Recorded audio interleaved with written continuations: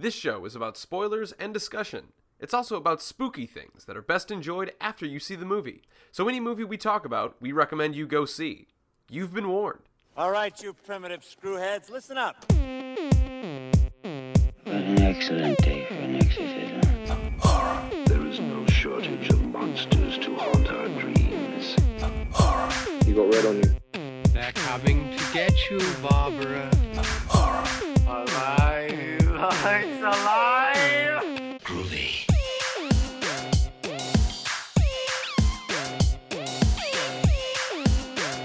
Hello everyone and welcome to another brand new episode of Oh, the Horror. It's a look at classic and modern horror films from an expert and a newcomer's perspective. I'm the newcomer Steve Allman. And I'm the expert Rob Holmes.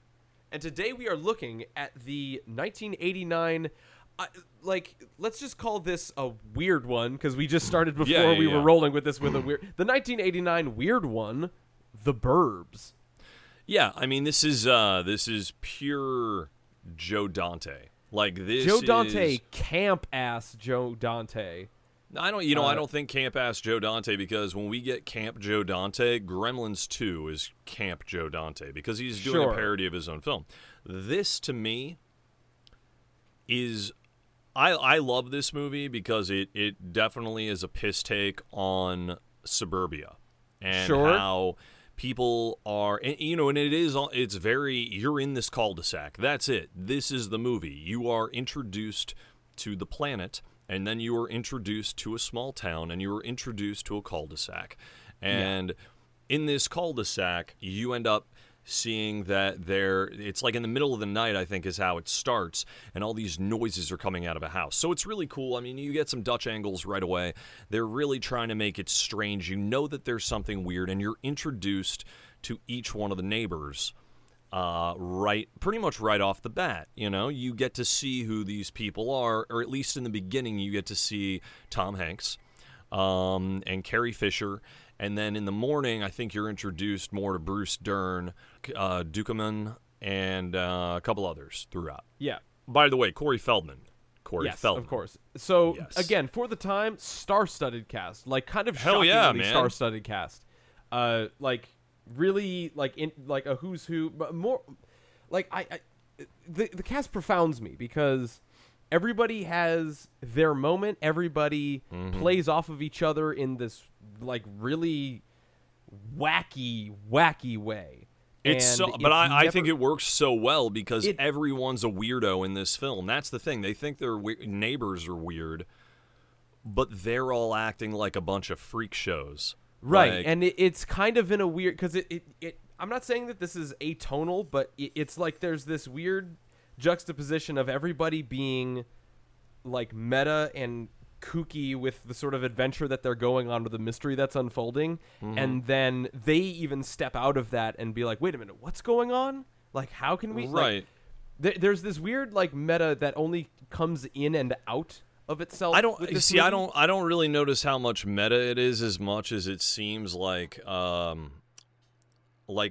center and eccentric sketch, you know, where your center is supposed to be, you know, Ray Peterson, Tom Hanks' character, and everyone around him is this eccentric person. Because really, by the end of it, he does get swept up in it. Yeah. But then he just loses it by the end, where he's just, I mean, he's been blown up, essentially, but he's attacking his buddy Art. He's just, you know, take me to the hospital, spinning around. Nobody has a far more amusing freak out in any, like, nobody can do it better than Tom Hanks, in my opinion, for just like a hilarious turn. And it's very over the top, and it's great. But this whole movie, you're seeing people who you're like, man, I know that guy. Like, I know that type of neighbor person. And they definitely take those caricatures almost of these people, and they run with it. But I think it works really well. Having Carrie Fisher in this was just, that's the thing, going back and looking at this, it makes it that much better, like looking at the cast as we know them now and looking at them then, right? So it's like Tom Hanks, megastar, he was already doing really well in the 80s, tons of stuff. Bruce Dern, and he was on the big time come up, like he had done the Money Pit, he was doing all these, I think Porky's was well after this, he didn't, which one? Porky's? Wasn't He Porky's didn't- like in he- the early no, 80s? no, dude. Tom Hanks didn't do Porky's. What am I thinking? Tom Hanks was you're thinking what was it, Night Shift or no, Night School or whatever it was. Anyway, the Bachelor Party. He did Bachelor Party. He did a bunch of those ones, but he didn't. That's do that. what I am thinking. I'm thinking of Bachelor Parties. And then there was the Bruce Dern. I think this is Bruce Dern's best role. Like, he's batshit crazy in this, but it's awesome. You got Rick Dukeman as Art, who sounds like Dan Aykroyd. Yeah, Like, this he entire very time much as I'm does. listening to him, I'm like, Rick Dukeman sounds just like Dan Aykroyd. You got Corey Feldman. Corey Feldman's been in a lot of stuff that, that has been done by Joe Dante, so this wasn't surprising to see him back in this. Wendy Shaw, Henry Gibson is Dr. Klopek. Oh, man. This dude, he's a creepy guy. Very creepy. Very, very creepy. Brother Theodore as Ruben Klopek, like, Brother Theodore is also creepy. He barely says anything the entire movie, but has this just look of disdain on his face. Courtney Gaines, who we all know from, well, maybe not all of us, but a lot of us know from Children of the Corn, plays Hans. Hey, this dude, he looks normal now, but during the 80s, he had the most unique, insane, creepy, hillbilly-esque look. Yeah, it's so very on point with the character that called for this. Oh yeah, I mean it's absolutely perfect, and it ups that creepy factor. This movie would not be as strange or weird as it is if it weren't for like the sardine scene with him, or basically any scene he's in, like the introduction when they go up to give brownies to them. And Bruce Dern steps on the board and falls through. The brownies go everywhere. He comes out, and he just scoops them onto the plate and just hands them back to this guy. So, like it's the timing. It's the ding-dong door open crack. Yeah. And it's just like, it's that 1, 2, 3 that I couldn't possibly, like, it's so good. It's so very funny. And we're talking randomly through this movie as we're going through characters, but like, and the other two cameos in this, Dick Miller and Robert Picardo as like, the garbage what? man. Yeah, it's like, well, Dick Miller was in everything Dante did, but seeing Miller and Picardo there just bantering back and forth that's just comedy gold. Like, yeah, it's awesome. It's great, and it's that very like New Yorkish, over the top, like what do you like? I pay your salary, yada yada yada. Like yeah. I keep going back to thinking about how hard of a sell this script must have been, this pitch must have been. I don't know if it really was, because don't remember, know, all of these like, guys were doing really well at the time. Sure. So, and we also have, this is produced by Ron Howard as well. Dana Olson, the guy makes who a bit of wrote it, sense. also produced it, and then Ron Howard was a producer as well. So you're talking about, like, it's Universal Pictures, it's Imagine Entertainment. This had people all just automatically believing in it. Why? Because it was a family. It was dealing with family, it was dealing with the suburbs, and it was dealing with something very strange. But the movie never has to get gory.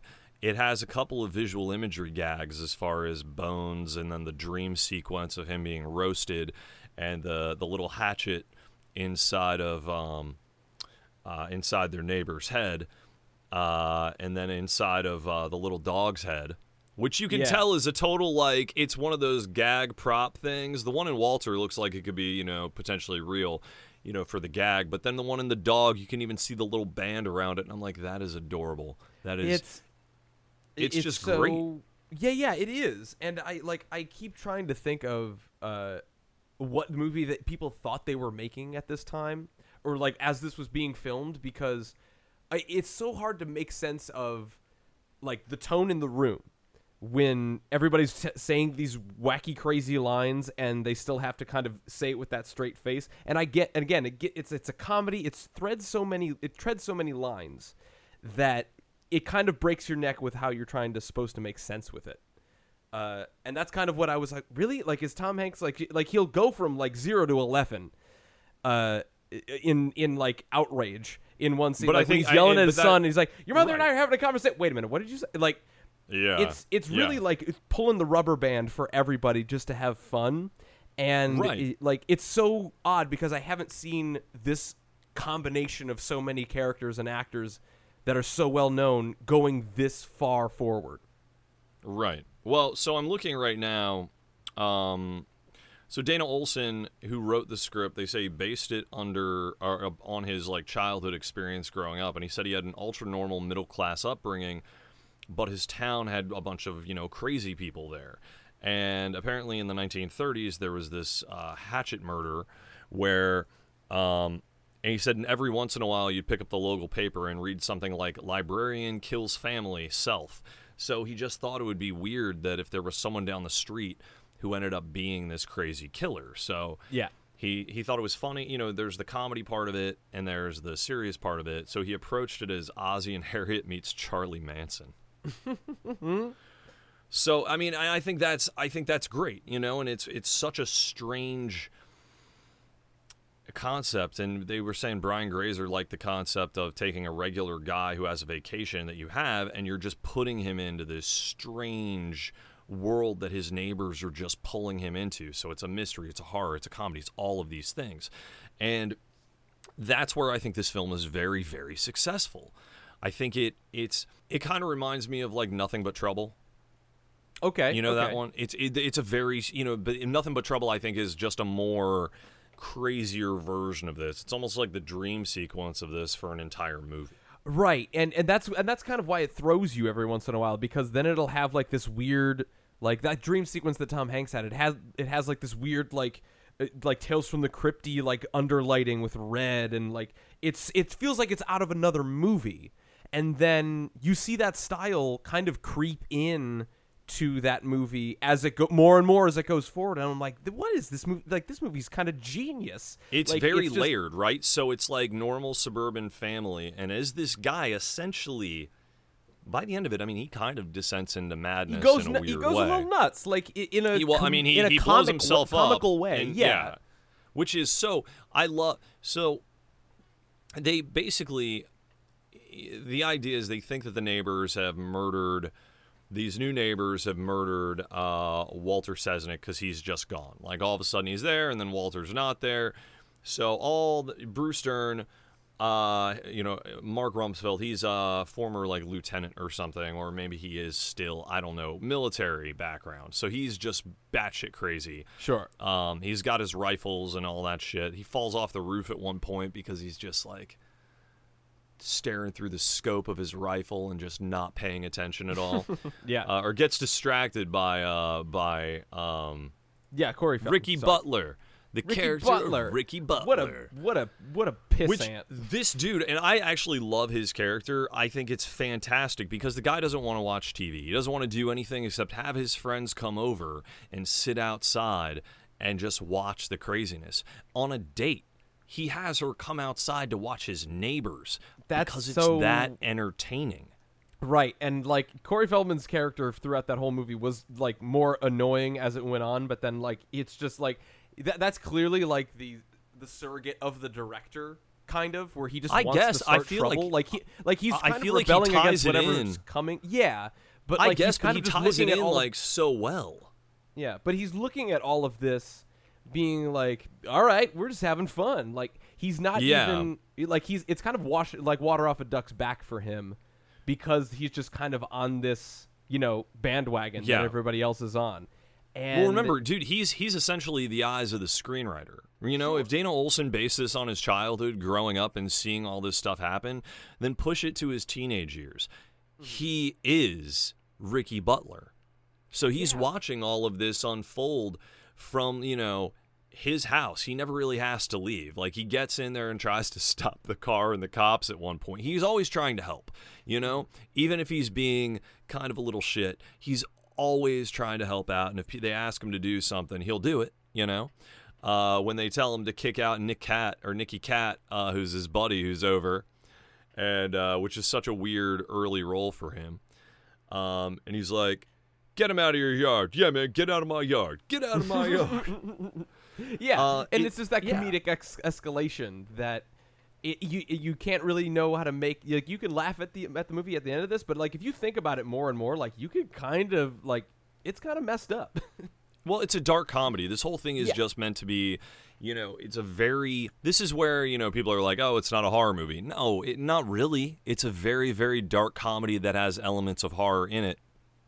But at the same time, I just have fun with it. I can still see it in that realm. Like, it's, I don't see it as just a lighthearted comedy. I don't see it as something normal. I see it as a Joe Dante film. It's always going to be strange. It's always going to be unique. It's always going to have elements of horror in it, even if it's not a horror film.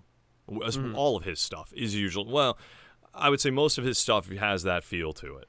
There's something that's always off kilter. Nothing ever seems normal with a Dante film. Right. And I think that's kind of that's the charm that comes with it as it goes on, because at the start of this is borderline like it could be Tim. You can label this as early Tim Burton-esque. You could label this as like I was thinking in a weird way like Goonies for adults, like in the beginning, because it's that suburbia. I mean, they are going on an adventure, and they are looking for essentially a buried treasure. That treasure being bodies. So like they think that they're going to uncover something. They'll unravel this mystery. They'll find the treasure. And almost like the Goonies, they do in that accidental way of, oh, we didn't find it. Oh, but hey, what's this? We found it. It's almost like how they find the jewels and the gems. That's how they find all of the skulls and the bones and everything, to prove that these people actually are just crazy, cannibalistic, cult, devil worship. I don't know what it is. There's, he thinks they're like devil worship and cult or something. This conspiracy or this like belief that something is there and something is wrong. Mm-hmm. Or you could also just like chalk it up to boredom in the burbs. Like, you know what I mean? Like they'll fabricate something like this, that weird paranoia that they could bring to that scenario. Like, and it's like you mentioned Suburbia as well. Like, it is very much a piss take of that. And I really think that it's a fascinating sort of turn with all of these stars like really believing that this is like that movie, because again I keep thinking about how weird of a movie this is to pitch, and it keeps coming back to like what do you tell Carrie Fisher to get her on board? What do you tell Tom Hanks to get him on board? And it's kind of just like you'll have fun, like you'll be on this suburban backlot, and we're just gonna like riff and have a good time with it. I feel like you just have to read this. I feel like it's one of those things where you just have to read the script, and kind of had to have grown up almost during the time that the writer did, because people weren't just sitting around watching TV, playing video games, and doing all that stuff. They were out. They were doing things. Rear Window was popular at that time. Hitchcock was popular. So that idea of what if the person next door is actually a killer, but then in the mind of a kid, it's going to be even crazier. They're going to, it's the things are going to stand out and be very obvious that make these people killers potentially, even if they might be misunderstood. And I think that's what works extremely well in this, because he just embraces it and goes with this with all of the characters. If these were just three generic guys who lived next to each other, like, Art is batshit crazy. The stuff he talks about and all of his stories, I mean, he just riles people up with all this crazy conspiracy theories. And then it's the same with Rumsfeld. He does the exact same thing. Like, they basically sit around, and as Ray is trying to have this like nice relaxing vacation where he finally has some time off and can do stuff, and it's his like staycation, mm-hmm. They just pull him into this because he does want some excitement. He doesn't want to sit around and do nothing. He really, deep down, he wants some adventure in his life. And this is what gets him into that. And it gets these guys excited to do something than just sit around their houses too. So it's so cool to see. It is actually, it's like a grown-up Goonies. Right, and it's kind of the thing that pulls them out of that monotony and the things that they really needed to like, get them like sort of to come together as a neighborhood, really, because there was like this weird like that crazy guy and like, oh hey Rick, he's got a gun, great, okay, we're moving on. Like that kind of thing is just like breaking them out of that suburbia Americana Norman Rockwell painting that like, okay, we need something to get, like we need some spice here. And right, it's very like when I say that it's self-conscious about the like adventure that puts these guys that they put these people on, the tone that the movie sets, like the characters lean into, like when I can't remember, there was that scene where like they were like waiting in the backyard and there was that like Dutch angle tilt to like, you know, musical hit, and then like they all pull a funny face and then go back to like, oh well, wait a minute, like it's that weird like where the camera the camera like zooms in on their face, it does that screaming like and then and then they just like, oh well, wait a minute, if we like if they just go right back to it, and it's that kind of like, it's not meta, but it's very tongue-in-cheek. It's fun, it's fun, it works, but it's not like they look and wink at the camera. Yeah, it's not tongue-in-cheek at that point. It's not a wink and a nod. It's just creating, you know, it's using the camera to create something and add an extra element to it. And I think that it works there. And also, I have to say, one of my favorite moments, and it's a long way that they play out this scene, is that you see the dog go next door, because it's digging underneath or whatever, and then you see the dog come back as Art's talking to Ray, and he picks up the bone, he throws it, doesn't even notice what type of bone it is, and you know, when you first see it, you're like, what the, and then the dog comes back with the bone. That scene is still showing this backyard and the fence. The framing of it is basically showing you like this is originally where it came from, and then having that come back and they see the bone, and he's like looking, it's, what's that? It's a bone. No, it's a human femur bone. Well, how do you know that? And then like, it's just great how the banter goes between them. But it's such a cool moment where you realize, oh shit, there is something going on. We got to now dig a little deeper into this, and that's where they start to as well. I mean, they decide that they're going to cut the power, you know? Which is great to see that moment, because Art has no idea what he's doing and electrocutes the shit out of himself. Instead of dying like a normal person, his fillings are hot and his fingernails have turned black. So it's just weird, and it's almost cartoony in a way. This actually, this film is kind of cartoony in a way, especially when we get to the ending and how all of that happens, because the survival stuff in this, no one would really. Sure. I don't think. But again, it's this thing where like I'm willing to believe the things that. I'm willing to believe because this movie's weird as shit. Yeah, this movie's bananas, and like I'm not trying to glean any sort of realism. Like these characters are just gonna act the way they're gonna act, and there's not really gonna be much of a rhyme or like, not that there's no rhyme or reason, but like things will just happen and they'll just react again. Like, but here's the thing: that's the femur. Like, but it's not weird on a level of like Better Off Dead weird. Now, exactly. Better Off Dead is great 80s film, but Better Off Dead is a movie that it's strange on a whole new level. Like, that is a whole new level. This is definitely more. It's definitely more contained in its weirdness and strangeness. You get to watch it go from regular suburban Americana to delving into a Technicolor Hitchcock approach. Very saturated by the time we get to the end of it, you know, because now they're thinking, all right, if it's not outside, it's got to be inside. All the bodies have to be inside. So they're going out. Oh, we've talked to them now. We're going to find a way to get in. So that's where they're going to go with it at this point. And when they do, and they start digging through, you're just watching Ray descent into, because he basically, when they get caught doing whatever they're doing, he says to his wife, no, you know what, you're right. This is crazy. There's nothing there. Like, yeah, we're not going to do this anymore. But really, he's like, no, we are doing this because there's shit going on. I found Walter's toupee. Why would they have Walter's toupee? He's like, I put it back at Walter's house, and now they have it. And it's just this cool moment.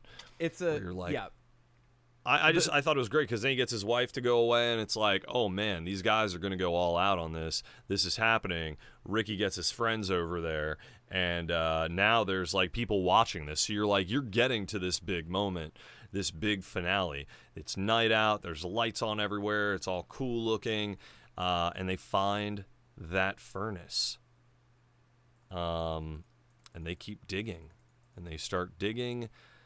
Everyone starts coming home. Everything builds up, and then you find that Walter Walter's coming home, guys. It's Walter. Yep. Yes, indeed. And you're like, oh, shit, because the Klopeks are coming back. Now they're with the cops. He's still digging. He's found something. What's going on? Boom, he hits a gas line, and the house explodes. Right. As Art is running out of it. So you're like, what just happened? Because it's such a, it is gone to this boiling point and then just kind of gone over. I mean, it ratchets itself up to an absurd degree, but like you can see where like it's building to something, you don't know what, and by the time like it's slowly turning itself into a different movie. Yeah, it very much is, because this house blows up. Carrie Fisher gets back, with their son, I think, and she thinks obviously the house is blown up, and all of a sudden this music hits. And Tom Hanks walks out. Yeah. Half of him looks, it's not good, No, like his he eyes doesn't look swollen great. shut. Half of his face is just all the hair is kind of burnt off the side of it a little bit. A He's little Looney charred up. Tunes, you might say. But he definitely looks like he is messed up. He's not like, hey, I made it through an explosion, my hair is perfect, and everything's okay.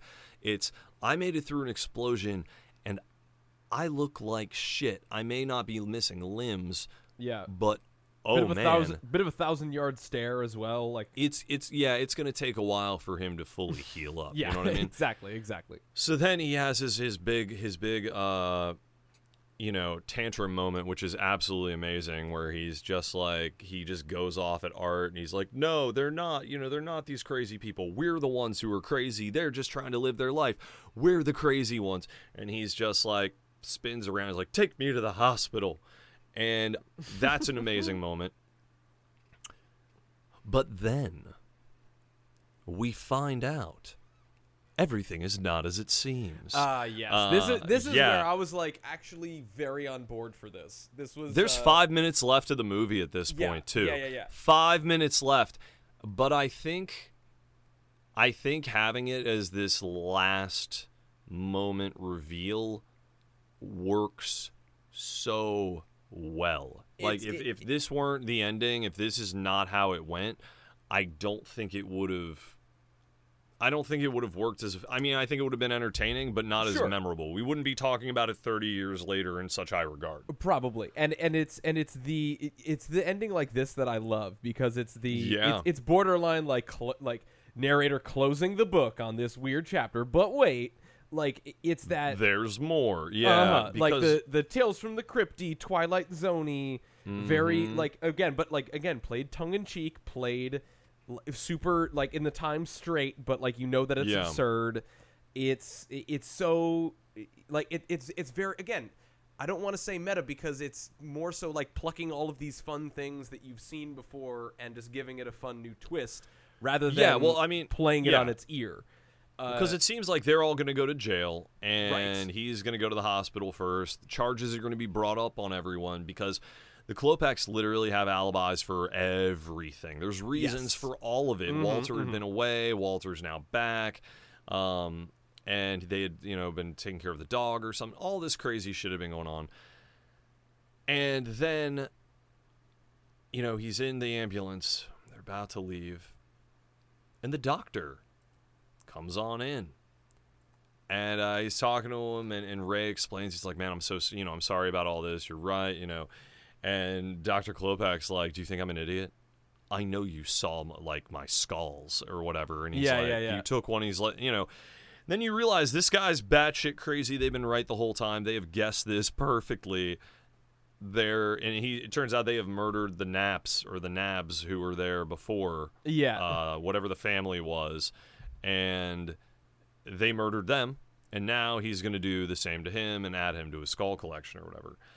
And then you have Hans driving the car or, the ambulance to get away. They fight. It veers off. It crashes into Art's house. And then in this amazing moment, the back of the ambulance opens up and they're fighting on the gurney.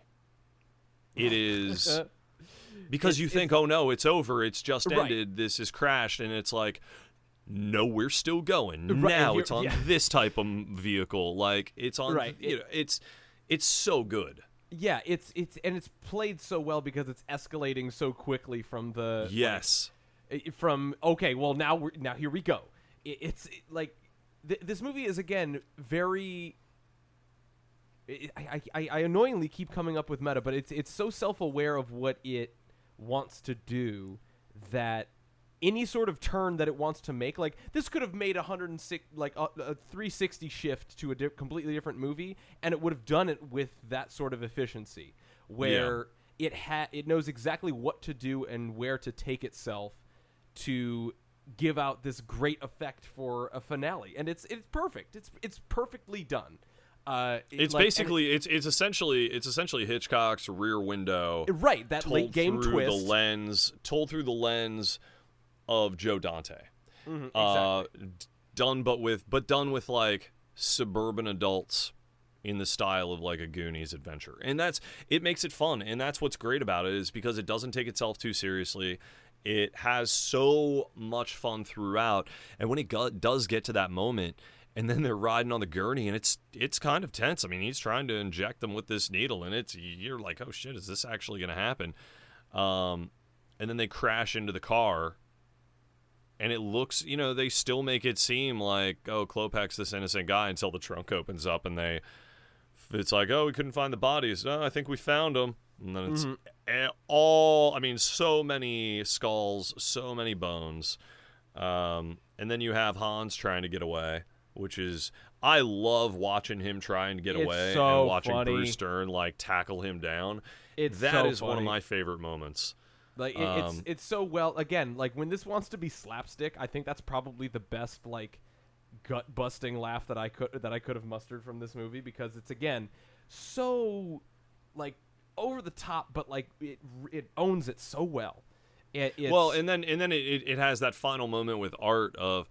Art, your house is on fire. Oh, and your wife's home. And he's like, my wife's home? Yeah, like, that's the thing like, that sets him off. And I think it even has like a sound effect for it. Yeah, like, burp, burp, like I'm going to butcher but it, but it's like, burp, so, like, I think it was like a spring, like the boing type thing where it's like, what? Like egg on my face. Yes, and it's awesome because that is this movie. It is a live action cartoon, essentially. I think it's amazing. And then we get to see everybody in the credits. Like, they go through everyone, That's the credits, is showing every character in their scenes. Yeah, one of my favorite things to do, and it was very much in the late 80s, early 90s, was that, like, sort of sizzle highlight reel of all the characters that you saw before. Just in, like, little, like, twisty things. It's so fun. Again, it's so hard for me to, because I recall seeing this when I was a kid, and I didn't even know how to make heads or tails of this movie because I didn't quite understand what the movie was trying to do. Because to anybody else it would seem wildly inconsistent.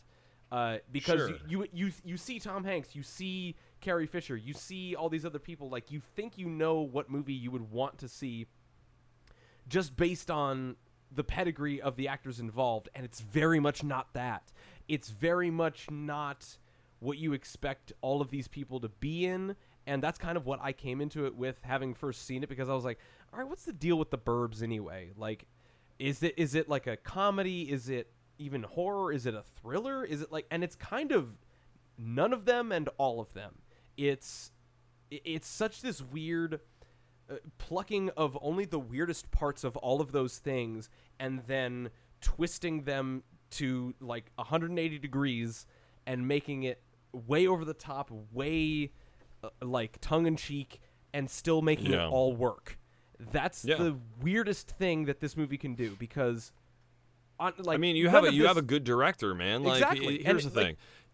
Thinking of all the things that this movie juggles, none of this should work. Like none of what this movie's trying to do, like all of this would fall flat. All of this could easily just be like, what are you trying to do, man? But you get it every step of the way. Yeah. Like, I got it. Well, it seems like every person who read this script they got it right away and they went with it, because I'm looking at how the production happened, and it basically, it attracted a producer at Imagine Films. Then it was received well by Brian Grazer. Joe Dante, that's who they thought would be good for it because he had done Inner Space and Gremlins. He thought it was great because he likes that offbeat stuff. They went to Tom Hanks, and he thought it was really cool because it was offbeat. It was different. Yeah, it was offbeat, and it's this, psycho comedy type stuff. It's dark comedy, and it makes it more fun. And that's how people got on board with this because it was a breath of fresh air. And it reminds them of people they used to know or growing up in their neighborhoods being like, oh, those crazy people down the street. Oh, yeah, no, I know that. It's relatable, This movie is relatable. If you grew up in a cul-de-sac or a neighborhood type stuff like that, there were always those strange people on your block. And that's why this film, I think, has stood the test of time and why it's still regarded by a lot of people as one of Tom Hanks and Bruce Dern's best films. It's for sure. Like, I have not heard much about The Burbs in the Tom Hanks canon, but man, this is something that's like really up there with some of his earlier works. It's very much worth a watch and like a real head scratcher, and like it's so fun. It's just so fun. Easy recommend for me. Yeah, no, I mean this is one of my tops. The Burbs was something I grew up on. I loved it since the first time I saw it back, I think, in 1989. Cannot recommend this movie enough. If you haven't seen it, see it. If you have seen it, watch it again because I think it's on Amazon Prime right now. It's great. It's super, super fun. It's so good. Well, that is going to do it for us this week. Oh, I want to try that again. Well, that is going to do it for us this week. What have we got coming up next week, Rob? So we're going to take a look. This movie came out in 2014. It's called The Hive. It is from the director of Brightburn. And then, we're going to actually take a look at Brightburn as well. Yes, right after that episode will be the next one. Yeah, absolutely. So until then, you can find us, on iTunes or Spotify, Stitcher, basically any place that you get your podcast. That's where we are. ohthehorrorcast.com. At ohthehorrorcast is usually most of our social media handles and Instagram things. But yeah, we appreciate your support. We appreciate the downloads. We appreciate the comments and everything. So always please leave us a review. And we will try to keep putting out content that you guys enjoy. And keep them coming. We love it. Thank you guys so much for rocking with us this whole time. And until next time, I'm Steve Allman. And I'm Rob Holmes. And we'll talk to you again soon. And we'll see you next time. Look at me, Damien. It's all for you. Come, it is time to keep your appointment with the Wicker Man. When there's no more room in hell, the dead will walk here.